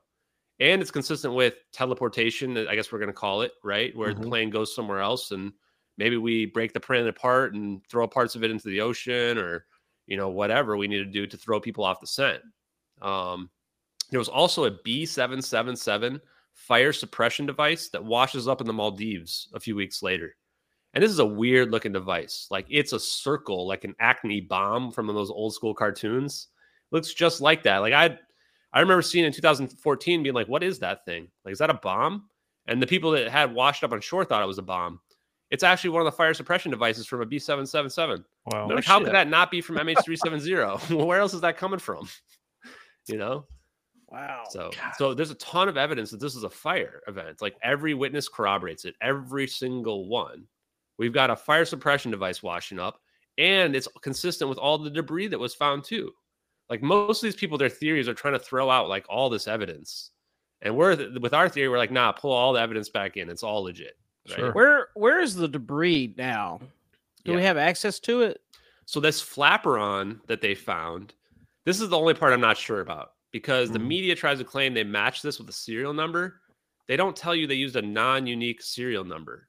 The unique serial plate was missing from the flaperon. This is a thing that's like bolted in. How is this unique serial plate missing that would be able to prove that it's actually MH370? Right. But again, with the teleportation event, it doesn't really matter, right? They could have just broke off part of the wing and threw it in the water. Or it could have just come off. It's hard to say exactly. I mean, if you had a debris field, then that would, all right, well, you know, they didn't all just fall apart before the zap, you know, but one piece, that's, even if that's that was legit, I don't even believe that, honestly. I think it was just kind of set there. Yeah, so the fact that it's like, why did this plane not crash into the South Indian Ocean? and then I'll let you guys kind of jump in, is that there's no debris field found. This is why everybody came up with these conspiracy theories, because you can't have a 777 crash in the South Indian Ocean without a debris field. There wasn't a debris field in the South China Sea. There's not one in the Andaman Sea and the Nicobar Islands where our videos are happening. And there's no debris field in the South Indian Ocean. So they searched with 42 planes and 39 boats. This wasn't some rinky-dinky search. It was the most expensive and extensive search in human history. And they didn't find one piece of debris from the official search. Not one. There was no black boxes found. They searched all along the 7th arc where they claimed they knew it crashed. They don't find any black boxes. There's the SOSA system where they would have heard the Titan sub pop. Mm-hmm. Here's nothing. There's no acoustic detections from it. We know that the Navy's willing to lie about it, but they'd never said anything ever about an acoustic detection of a 777 crashing into the ocean. There was Western Australia and Diego Garcia both have hydrophones. At least the Diego Garcia hydrophone data is made public. No acoustic detections for a crash. Indonesia has a radar system that would have seen it fly along there. And Australia has this Jordan system that would have seen it. It extends very far out into the ocean. It would have seen it in the South Indian Ocean. Neither of them see it either. 19 families of the victims signed a statement saying they could call the cell phones of the victims for up to 4 days afterwards. This to me is the biggest evidence. That kind of blew my mind. I was trying to figure out. So if it was teleported, then we're thinking it was active in another place. Somewhere on Earth, right? I mean, because as far as I know, if it's in another dimension, it's not going to ring, but hard to say. Which is one of them even proved it on TV.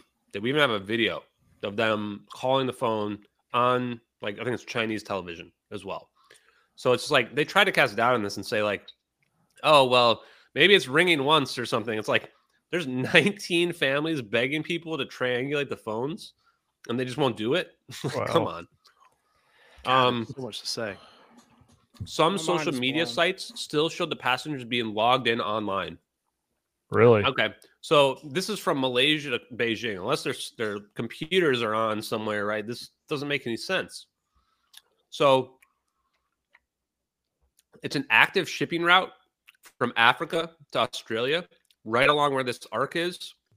Nobody sees it. No witnesses. They claim it crashed in the daytime, in the morning there. No witnesses see the plane. No debris field found by any of these on this active shipping route. People will go, oh, well, the ocean's really big. They said the plane runs out of gas. There's nowhere else for it to go. They literally can't go anywhere else. And and so they try to claim that the reason why there's no debris field is this plane does an impossible 90-degree swan dive, which is literally planes can't do that. And it wouldn't work that way anyway. It would still like explode. Like crashing into the water is not like, it's not soft like a pillow. It's gonna be like crashing into concrete. So they changed that later on quietly and say, oh no, it was a 14-degree crash. Well, okay, this plane would have ripped apart. Mm-hmm. And then lastly, there's 4 ELT, which is emergency transmitter beacons that are like double whatever backup. They can't possibly fail or anything like that, double redundant. And none of them activate. So, come on. This plane just didn't crash in the South Indian Ocean, right? Wow. So about the obviously this plane was targeted. Something important was going on here. They were trying to thwart either it from, they were trying to save it perhaps, or what made this plane so important? Mm-hmm. Great question. So my belief, there's this kind of conspiracy theory out there that it has to do with this patent, which it could be tangent related, but I do need to throw water on that because the patents are actually owned by the company. Like these individuals disappearing doesn't change the scenario at all with that. The company still owns the patents. But there is a couple things related. Like one thing that we just found today was an article saying that these people were connected with the defense, like U.S. defense, and producing like either microchips or something for the U.S. defense. But what I found was actually even more surprising. There's these 20 Freescale semiconductor scientists, these same people we're talking about now. They're scientists and engineers. The official story is they were going to upgrade these plants in China. We found a 2005 National Security Agency report on commercial superconductivity development, not just superconductivity, but room temperature superconductivity chips. And they're referenced 9 times in this report. Like the whole report's basically about them. Wow. And it says that like this technology will be available by 2010 or 2012. And it says only if the US produces funding for it. And so I made this piece on Twitter called Free Scale Superconductors, because the company's called Semiconductors, but a superconductor is just a perfectly conductive semiconductor.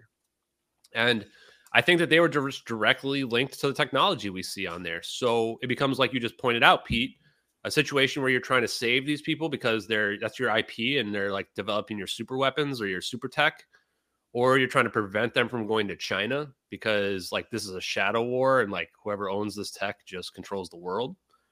Or the other weird kind of, if you want to go dark with it, this plane's doomed, right? So maybe they just break out the doomed plane protocol. It's like, it's time to test out the teleport tech, because if these people get spaghettified, whatever, they're already doomed anyway. Yeah. But I personally like to believe that like they're trying to save them. I think that's the most plausible, is that this is proven technology. They know that they can teleport a plane safely, and that's like the endothermic event. Like, so normally in an explosion, it's going to be a white hot event.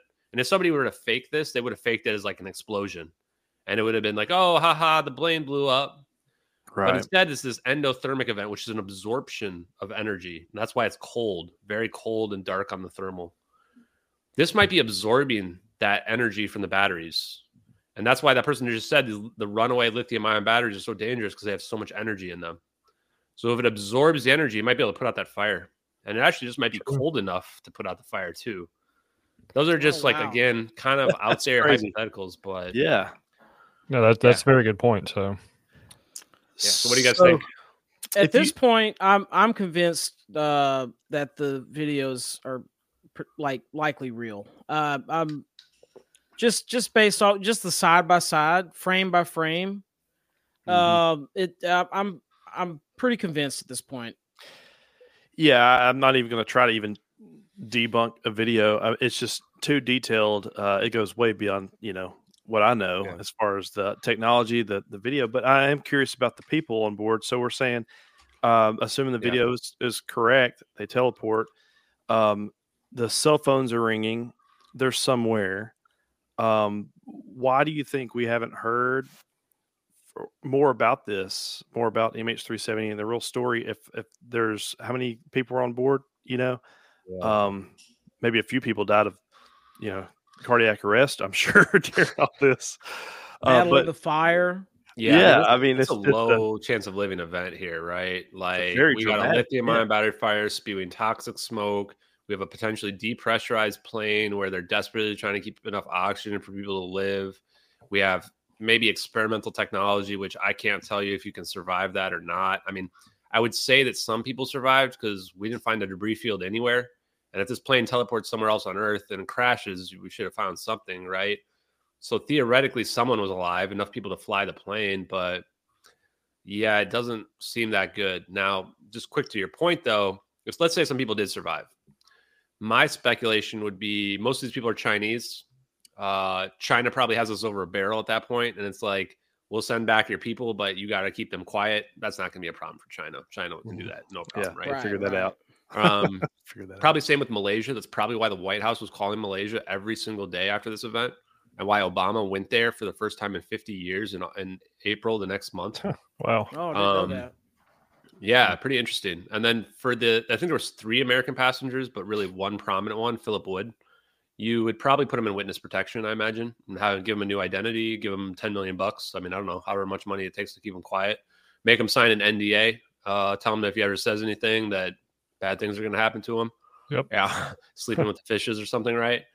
I mean, it's pretty dark, but it's better than getting killed, right? Or you just live out your days on some military base in the middle of the Indian Ocean, and they never let you leave. So that kind of leads me to another dark question. Do you ever worry about yourself dabbling into this stuff? I did, honestly, back when this first started. Like, I was very afraid the first week or two when I was revealing this, and I was like, this is real. Like, God, what are they going to do if they figure out that I'm the one revealing this stuff, right? And then if you listen to the first podcast I did, the Investigate Earth podcast, I was legitimately scared. Like, my voice was probably cracking because I just wanted to get the information out there so badly so that, like, I would be protected, right? And I would say after about a week or two, though, I just became comfortable that, you know, whatever happens is going to happen. And I actually started to think that this isn't how they silence people anymore. That it's not like maybe like the early 1900s where it's like, we're just going to suicide yourself with 2 shots to the back of the head. Right. That it's more of like discrediting. Right. And you look at these other people that try to reveal stuff, like Bob Lazar is a good example. I actually thought about him a lot.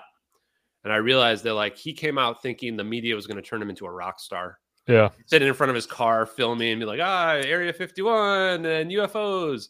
Yeah. And they go and, like, potentially destroy his school records, which are on paper, so it'd be easy. They cast out of his history. Yeah, he thought he was going to be a hero, right? Yeah. And that's when I kind of thought about like that. I'm like, oh, this is how they're going to come after me. So I waited to the last possible minute to reveal my full identity. And oh boy, the moment I revealed my identity, did they come after me? It is wild. Like they start credit score went down a little bit. They dox every aspect of whatever they could find online. People are even criticizing that I didn't have a social media. Well, of course, I deleted the shit out of everything. Like, I think I'm going to have my Facebook be possible. I deleted everything. Because, like, you know, they'll find anything like out of context, right? And they found a couple things that I didn't delete that and I knew they kind of would find some stuff, right? But none of it's like incriminating, like, because I have a government clearance. So that means the government's already looked at my whole history. So anything anyone could find is not really going to stick. They would have to find some negative slant, right? And the thing that kind of stopped a lot of it about a week or so ago, though, is that we caught like 8 of them in a space on Twitter, like literally talking about how they were trying to take me away from the videos and take me away from MH370. And how they were trying to contact podcasters and not talk to me and trying to like use the community to pull me away. And I'm like, holy shit. Yeah, we got those calls. They said, don't have you on. We said, no, we're going to do it anyways. I'm joking. But some people did know. Like real podcasters told me that they did get that. And I was like, okay, wow. Like this is like actually a legit disinformation campaign against me. Just like you were saying about the IC slide. Like IC slide. Never heard of it. And I mean, that's pretty awesome stuff. Never knew it existed. So I was afraid, but like, you know, whatever. Like my point at this point, it's like enough people know, and like I've had people go on there, like if anything happens to you, like I'm going to take up the reins, and that's exactly what I would want to happen. Like, right. And I'd be comfortable with it at this point. There's nothing more noble than trying to like figure out what happened to these this plane. Like these families got screwed over. If you read the piece today about it, you know how much money they got? Like maybe like $75,000-$80,000. Right. Like they got like nothing. You'd think they're gonna get like millions, right? Like they got. I mean, it's because it didn't get tried in the United States. They try it in like Southeast Asian countries like Malaysia and China. Right. And these people are poor as hell, and like they need anything, and so they basically like drug it out as long as possible. Like some of these people's like the breadwinners and their families are gone, and so they're like these people need the money to survive. Yeah. And of course, when they sign that, they sign away like they can't go on media probably and say anything about the case anymore. It's messed up, man. It's real messed up. Yeah. When we did this episode back in September or whatever, I brought up the Philadelphia experiment because it's kind of seems like it, you know, kind of it's comparable. It's comparable. And, you know, everyone asks, you know, well, you know, if it was just teleported, if it's sitting on Diego Garcia right now, you know, where are the passengers? But if you look at what happened to the, you know, the seamen on the Philadelphia or the ship that was the Philadelphia experiment, a lot of them didn't make it. They got baked into the walls. They got you know, there's only a few survivors of it. So yeah, if that's real, then it's like, well, it gives me hope that maybe we figured it out by now, right? Now a couple people in the comments in the chat pressured to change my perspective and point of views. Like the first time I posted on Reddit about this, because I was watching this, they call it this airliner abduction subreddit. It's like the dumbest name for a subreddit ever. Mine was called MH370X. They call it this real obscure name. And I see all this disinformation being posted on there, misinformation. So I decided to go on there, start posting. I immediately become the #1 content contributor there. Like I have the #1 post on the subreddit. They try to reprimand me to have me change my view because I won't believe that it's debunked. I'm like, Wow. it's the subreddit for solving the case. No, it's not. It's the subreddit for trying to make it go away. So there's been so much pressure and people just like attacking me, claiming that like everybody's getting the call except for you on that. Yeah. But yeah, cancel him. And yeah. So that's amazing. You get pressure on it, but like you have to just be somebody who's your own person, right? Social media is all about social contagion and like peer pressure. And, you know, truth is about fighting against that. You know, it's like the Captain America quote where it's like, no matter if the whole world's against you, the media, the government, like it's your duty to stand firm and say, no, you move. Right. Right. Let me ask you a question. It's kind of, it might be on the personal side. Sure. All right. So let's say the government did come out, even though we all know it won't likely happen where the government says, yeah, actually that video is real. But, you know, we have had instances back, you know, with the other orb videos and the pilots that have come up to different government, you know, things and shown the videos and talked about them. So let's say the government does say the video is real. Do you believe that people will absorb that and really still believe this? Or are you having a hard time even really bringing this up in conversation still, even if they say it's real? Do you really That's a good question. feel like there will be a movement over this video? Change, yeah, I think people will believe it just because the official narrative is such bullshit. Like it was so easy to break down. I mean, we broke it down with just a Twitter account, right? And just Googling old news stories. The problem is that people just get lied to repeatedly. It's like the Seinfeld episode where it's like, as long as you repeat the lie, you end up believing it. Yeah. But like the thing about that kind of brainwashing is that the truth dispels it. Like just like presto change poof, right? And then you're like, kind of like you guys are kind of going through now too, where it's like, oh yeah, wow. If you just think about it, it's like that official story doesn't make any sense, right?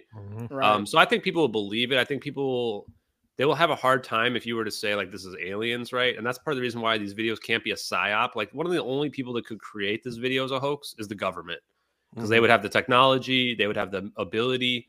But the problem is, and I realized this early on, is looking at the videos, like you release these videos to public, no one's going to believe this is aliens. Like normal people, we might believe it's aliens, but normal people aren't going to believe it's aliens. They're going to go, oh, the government lied. They're lying about whatever happened. They know they took the plane. They did something with it, right? Which is actually the truth. At least in my mind. So that's part of the reason why it just dispels the whole psyop angle. And that's why I think that people probably would believe it, because there was never a story that made sense for people. You know, we just kind of said, oh yeah, sure, a crash in the ocean. We never found a single piece. Right. Yeah, it would take the media confirming this, validating it in order for the normies to wake up to it. Definitely. And that's, you know, nobody in the media, mainstream media at least, has reached out to me, which should be very telling. That is. Because even bullshit stories, they jump all over it, right? Right. But they know they come to me and it ain't going to play out the way they think it's going to play out, right? It's a beautiful thing. You have two conspiracies combined in one video. And I'm constantly thinking of which point would be the media grasp. Like, would it be the MH370 part, or would it be the orb part? And it's combined. So which one do you have to prove? Is it MH370? And then it's like, oh wait, that's how it left? Or is it orbs and that just happens to be MH370? Like, which one's going to take off first in the mainstream media? I think that if you got rid of those orbs and the portal, nobody would have any hard time believing this. Right. Everybody would go, that's MH370. We can prove the government was staring at it. But the government would just come out and say, yeah, and then it flew into the South Indian Ocean, and yeah, that's the official narrative is still correct, right? Yeah. With the orbs and the zap teleportation, it's like, okay, now we know the whole South Indian Ocean narrative is just bullshit. So that this is happening at the exact location where the plane supposedly turned into the South Indian Ocean at the exact time where they claim they lost contact from the next day. So it's just like the coincidences just stack up in a way where it's like, I don't believe in coincidences like this. It's kind of like the Titan sub thing too. Like there was a delay on the real information getting out about that. Mm-hmm. And that's why I like to link it to that, because literally that same system should have heard this. It was already in place at that point. The hydrophone? No, that's not even the hydrophone. The SOSA system's a separate system. You can look it up. So it's like there's like 3 systems that would have heard it, and the SOSA system's one. And we know now they have no problem lying about it, right? Because they lie for like 5 days, let the media run with some bullshit, and then they're fine with it. Yeah, they had all like oxygen countdowns. It was this huge countdown, like they were all counting dead. down to New Year's or something. Yeah, like, oh, you got 5 days of oxygen. So that like really proves how nonsense the mainstream media has become, honestly. Absolutely. Yeah. Wow. I love this pushback. I love it. Mm-hmm. Yeah. So I had a question about maybe the next step. So your pinned tweet is your letter to Congress. Oh, yeah. And I mean, it's got over 1 million impressions. So this thing has exploded. What's the next step in that? Do they, if they were to accept your letter, do they contact you back, or what? Like, how does that move forward? Honestly, yeah, I don't. I have a feeling it's all political at this point, right? Mm-hmm. And actually has 1.4 million views, which is like holy crap. Yeah. Wow. Yeah, that blew up way bigger than I ever thought it would have. Mm-hmm. And that's when I pinned it. I'm like, oh, okay, people love this. And I spent a lot of time on it because it's like really the abbreviated, abridged version of the story, right? I actually mailed it to 12 congressmen, Congress people, let's say, and 3 senators as well. It ended up costing a lot of money to print it and mail to people. And they asked me about the lithium-ion batteries when I'm mailing it, which I'm like, hey man, I got a story for you. You ever go to that plane? Yeah. But and I called a lot of the representatives as well. Like I've called some of them over a dozen times and left messages and messages and messages. Nobody's ever called me back, which okay, fine. I didn't expect them to. They tell me that like it's going to take like a month for the Capitol Police to like check it for anthrax and probably like throw it in the trash so that nobody sees it. So I don't really know, but I'm back channeling it. Like I'm making more and more connections with all these podcasters and stuff. Like these people know people, right? One of them knew Tim Burchett personally and messaged him. So I'm hoping this gets enough attention up there. The problem is the inertial mass reduction science, I've been told from behind the scenes, is actually being held back by Congress for national defense purposes. Wow. And it makes sense. Like if we have the ability to reduce the mass of an object that's 777 to the point where we can move it at the speed of light, the very simplest application is warp nukes, right? Oh, yeah. We don't need any other applications. Like just warp a nuke onto somebody. No defense to that. Just you wipe out whatever you want. And there's probably go ahead. I'm sorry. Go ahead. Oh, so yeah, I was just going to say that. So really what this comes down to is like, I don't know if we can even trust Congress at this point, because this all might just be like national security and defense purposes. Right. But my next step then, if that doesn't work, is just to make it self-evident. Try to put the information out there as much as possible. That's why I'm doing 1 to 2 podcasts a day. Is that if everybody just knows that the official story is bullshit, I'll be happy enough if like people bring up MH370 and the anniversary for the 10-year anniversary and everybody just going, nah, the official story is nonsense. And like, this is what really happened. It got teleported. We have advanced technology. I'll just be smiling. Right. Yeah. So anyway, go ahead. What was your question, Pete? That's great. Oh, we're about to approach the 10-year anniversary. That's next year, right? Yep. Next March. Wow. So I wanted to ask another question about the, you said, obviously there was a computer program. Could you talk a little bit more about that? Well, I mean, I don't know much about it, but what I can say is there's a program called the Sentient Program, which is an advanced AI that was declassified in 2012. And that's what actually operationalizes the satellites. There's some weird documentation out there about how it tries to predict like movements and stuff. And I don't think it's like seeing the future, like some people try to claim. I think it's more of like, it's pulling data to figure out like, oh, did some missile go off or something like that, right? And then turn the satellites so that they can see, because you actually can't like move satellites around. I mean, they might be able to, but based on the amateur trajectories that we've checked, like these satellites aren't moving around unless they move them back into position or something like that. I gotcha. But it's more of like angling them. Oh, okay, angle over here to look at this. But if you have this advanced AI like that, then why can't you have like quantum computers that can spin, use these orbs, have these orbs track the plane? Because what it needs to do is figure out like how big the plane is, know exact amount of energy to apply to induce this transitional phase state change on the plane. And this is actually pretty cool from the science perspective. What it's doing is turning the whole plane like into an atom where it has electrons flowing around it. And how it does that is it can get the atoms to pair up. And if you super cool them enough, essentially they will congeal, if you want to think of it, or cohere into a matter wave. And now they create like one giant atom spinning around the plane, or like multiple atoms. And what that does is allows the whole plane to undergo macroscopic quantum coherence, where it now obtains the properties of a quantum object. And as we know from quantum mechanics, quantum mechanics objects can do a lot of stuff that we consider to be magic. They can move at the speed of light. They can ignore gravity, all the things that we talk about. And essentially, we think that room temperature superconductivity is what enables all of this. They can potentially create huge amounts of energy that we would consider to potentially be like free energy. It can induce these states that are these quantum states. And science is almost caught up. Like science is doing this to plasma, but it's not doing this to like solid state objects like a plane. Mm-hmm. But Right. if you can unify quantum and macro, which is what physics is missing, then that's everything's on the table. And that's what, that's why I would want like PhDs, scientific people who have an open mind to look at this and go, hey, we probably already have unified quantum and macro. And we're hiding that technology from the public because whoever controls this controls the world. So, Right. Yeah, just think about like not only are they covering up what happened to the plane, but they're also this technology could revolutionize transportation and make Life all as of we our know it. lives better. 100%. But we can't have access to such things. Yeah, especially people were talking on the last podcast I did about how like miles per gallons in cars have just stagnated for like 50 years. Yeah. If Very anything, right. they've like gone down. And it's Right. like propulsion and energy tech has basically not moved. Our reliance on fossil fuels hasn't moved. And yeah, it would change everything. Like that's the part that bugs me the most. And I tell this on a lot of podcasts is that like I go past like 10 homeless people per day that have nothing, whose like mental state deteriorates from the fact that they have nothing. And we wouldn't need any of that. If we have free energy, like there should be enough power for everyone to have a home, Yep. heat everybody, keep everybody happy. But yeah, of course, it would have huge destabilizing effect on the economies of the world, right? The Middle East would collapse overnight. Mm-hmm. Yeah.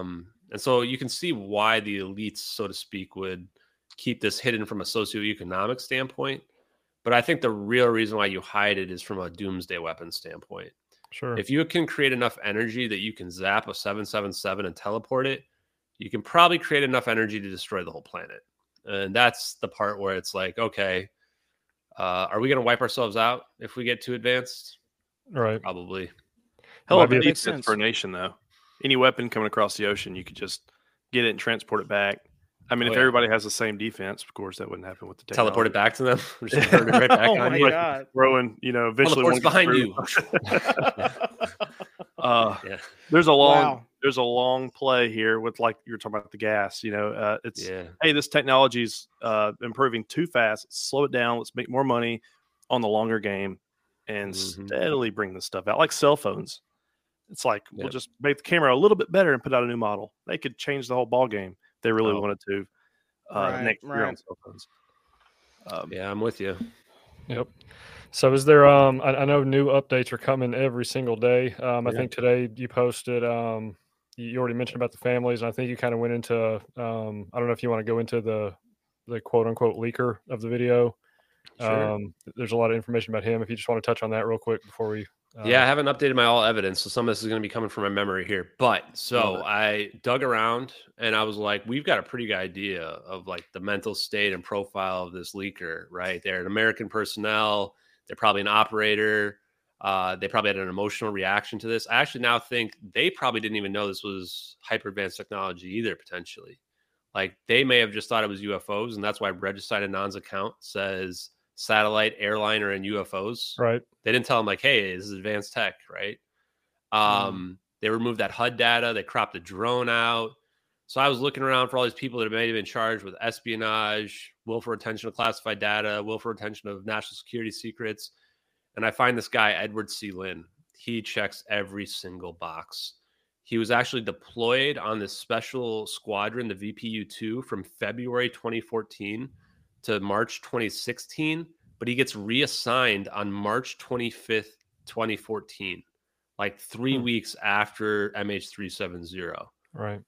He had experience in signals intelligence, which is the signals intelligence thing that's connecting the drone to the satellite to potentially this airplane, this Poseidon P8 or PAC or P8C Poseidon, which is this advanced signals intelligence plane that they use to like actually have videos where they're watching the drone, they're watching potentially this satellite video.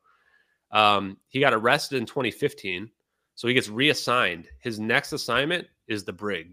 So they reassign him like he was under investigation or something. And they're like, okay, go hang out at home or whatever they do to them.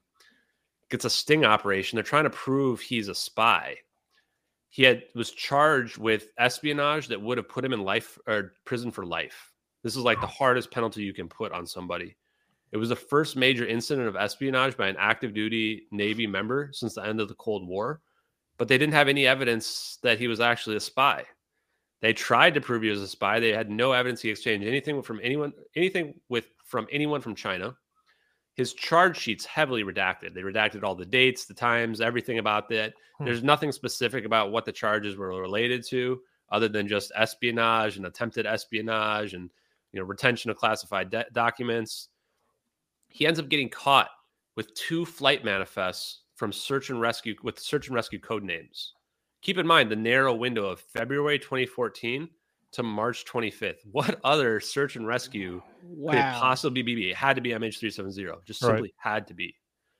He was privy to the Navy's black program portfolio. He had knowledge it would be extremely useful to adversaries, which shows that they didn't want this guy talking. It was not considered not really a spy case. Turns out that was all just misinformation. They try to charge him with prostitution. That gets dropped as well. They're trying to obfuscate his charges heavily. The investigation, president, apparently. The investigation begins in early 2014. They won't say exactly when. My guess is it begins in March of 2014, if I had to guess, right? Early, like probably March 12th, 2014 or something like that. Because the person that leaked that video, they weren't filming it on an iPhone or even a camera. They were actually logged in doing a screen recording. Those Citrix sessions are logged, right? So potentially they find out this person made a copy and they're going to find you right away. And maybe they can't prove it right away, right? But they suspect it and they're like, oh, reassign this guy because we have to get him out of there in case he's going to leak more info, which lines up perfectly with the timeline. Right. Wow. The defense argued that the classified information in question is available on the internet. What? Okay, that's weird. Like, what is it? If it's not these videos, what is it? Just someone tell me, please. Yeah. Like, what's the other classified information this guy leaked that put him in that they were trying to put him in prison for life over? You got to Google it. Yeah, I tried. He gets abused while he's in pretrial detainment while the trials went on. He's in pretrial detainment for 646 days, and they're abusing him like every day. It's all been documented. It's called the Goon Squad. He says leadership was sending them after him, ruffle his cell, put him out in the cold. Other stuff that you do when you hit somebody with a bag of oranges so it doesn't leave any bruises, kind of stuff. Like things where it's like you can't really prove a lot of it, but he was complaining about it. Ends up taking this plea deal that makes most of the charges go away, except for the 2 charges that he was actually guilty of that he claims that he admits to, and ends up getting 9 years for 2 charges of mishandling classified information. 9 years. If you look at the other people that got mishandling classified information, they get like slap on the wrist, like nothing. Yeah, like don't maybe even go there. Parole, 1 or 2 years, nothing. Sometimes right? nothing. Sometimes nothing. Speaking of that, it wouldn't surprise me if Trump actually had a memento from this. I mean, Obama's definitely implicated, but like every president's implicated in this cover-up. Sure. Yeah. And then let me see what else is. So that's pretty much it. But like the timeline, and we found that new timeline where he had been reassigned March 25th. To me, that's like the straight up smoking gun. Yeah. Right. Because the time frame is too narrow. And he just starts to get investigated in early 2014, like right after he goes to this squad, which he only joined in February of 2014. Right. You're talking like a 1 month window here. So if somebody can find somebody who fits the bill better, please let me know, because I think it's impossible. Like, you're not going to find somebody that's similar. Either like nobody from the U.S. somehow leaked it and it was somehow somebody else, or they were able to hide it. But one thing I realized is that unless you're under martial law, you can't hide these military charges. They have to be public. And that's how I started digging around for it. It actually took me like 2 weeks to find this guy. It was not easy. Right. Like, he has no profile after 2017. There's no articles about it, period. I couldn't even figure out when he was released. There's no articles about him getting released. Right. How long did you say he was sentenced? So 9 years, but they shaved off 3 years due to the plea deal because he ended up working with NCIS, which is the Naval Crime Investigation Unit or whatever, and also the FBI. So Freedom of Information Act requested from the NCIS and the FBI. I don't know if the FBI has responded, but the NCIS responded. And the NCIS, let me just pull it up here. Holy wow. shit, man. What a response from the NCIS. They rejected my FIA in total. They won't give me anything. Here's the reason they claim. Matters specifically authorized under criteria established by an executive order kept to be secret in interest of national defense or foreign policy. I looked these up. Obama's the one who issued this executive order. He actually issued it to make Freedom of Information Act requests easier to obtain. And there's only a few exceptions. The exceptions that they list, which is section 1.4 C and D, are national defense purposes or for foreign policy related, or actually one of them is like spying essentially, and the other one's national defense. It's like, what? Because this wasn't a spy case, right? I thought it wasn't a spy case. So what is it then? Right. Right. You're saying one thing, national defense now, and they wouldn't give me anything, not even a redacted document. I mean, this is a big case. Like they have tapes, they have all this stuff on it, and they're rejecting it in total. Like, whoa. And the guy who signs it, head of Government Information Sharing Unit, senior associate counsel for the NCIS. Like, this is probably the top legal guy. So I'm like, nope. Holy crap. Okay. So I saw that and I'm like, okay, this is definitely the guy. Yeah. Like, this is, well, what else do they hide in here? Like, they know I'm going to find, like, you give me even a redacted document, I'll find something. Yeah. Like, they've been watching, right? Yeah. You're already that hot on the trail. Yeah. So if they give you anything, then you're going to take it even further. So yeah, that's. Is there anybody you haven't reached out to yet that you plan to for this? I mean, I feel like you've explored all the options as far as that goes. Just curious. I've tried to. We'll see what the FBI says. I have a feeling I'm going to get an identical letter from the FBI like this. Because it's just a cover up, and they're just trying to cover it up at this point. But I mean, there's backing, and then they can't no longer kind of situation. Yeah, like they're backed into the corner on this one. Like they just can't admit anything. So there's people I've been talking to that are, prominent people who might be lawyers and what have you, and other people that are potential investigators of MH370 who are intelligent and what have you. Like I've built some pretty strong contacts here from this, which I haven't really mentioned to anybody because I'm afraid that, people will talk to them or what have you. Right. But we're going to, exhaust all avenues. I'm going to appeal this too. Like, honestly, my plan of appeal right now, which might change, is to appeal on that spy angle, right? Because they're claiming that one of these two options is foreign policy or whatever, but they claim that this wasn't a spy case. So if I appeal and say like, hey, this isn't based on any spying, right? Like we should be able to get access to this. At least maybe I can narrow it down and they can say, oh, well, it's related to national defense. Because it's related to national defense. Like, what did this guy leak? Apparently it's on the internet. Yeah. Well, this is the only thing I can think of that would be related to national defense, and it would have to implicate the technology too, right? Because what else is related to national defense other than technology? To me, it's just all lining up perfectly in a way that I never would have expected. It is. Absolutely. It is. And that's what I was going to kind of bring up last was if you're listening to this on the podcast and you haven't visited Ashton's Twitter or X, if these videos are true, which I'm 99.9%. I believe, then everything's true, So I would definitely go to his page and check all that out because it is what it is. If it's 100%, if that's true, everything's true. The teleportation, the orbs, the leaker, everything. It is a mountain of damning evidence. Yep. Yeah. So before we sign off, Lance, Peter, do y'all have any final thoughts on this? I know a couple things. I'm never going to be able to sleep again or pee outside again. So, this is a terrifying story. It boggles the mind. Yeah. And I can't wait to see where this goes. I can't wait to see if any mainstream people acknowledge this finally, or politicians. Something's going to give at some point, and it's going to shock the world. Speaking of that, I know Lance, you've been bringing up what's his name, the Blink-182 guy. To the stars. I don't have any following on Twitter, but I posted it today, and I was like, guys, should I even mention it? It's right down his alley. I mean, it's says it all over. I don't know if you've reached out to him, if you've even tried, if it's like, that's not the avenue I want to go. Any thoughts on that? Yeah, I haven't reached out to Tom DeLonge yet, but if anyone wants to, these people want to reach out to me, I'm an open book, right? I'm one of the most honest, straightforward people. I have reached out to quite a few of the prominent names in UFOlogy space, and I think I can say that nobody's reached out. I don't think anybody has. Like all the prominent people you might think of, Corbell, Greer, et cetera, Ross Coulthard, even.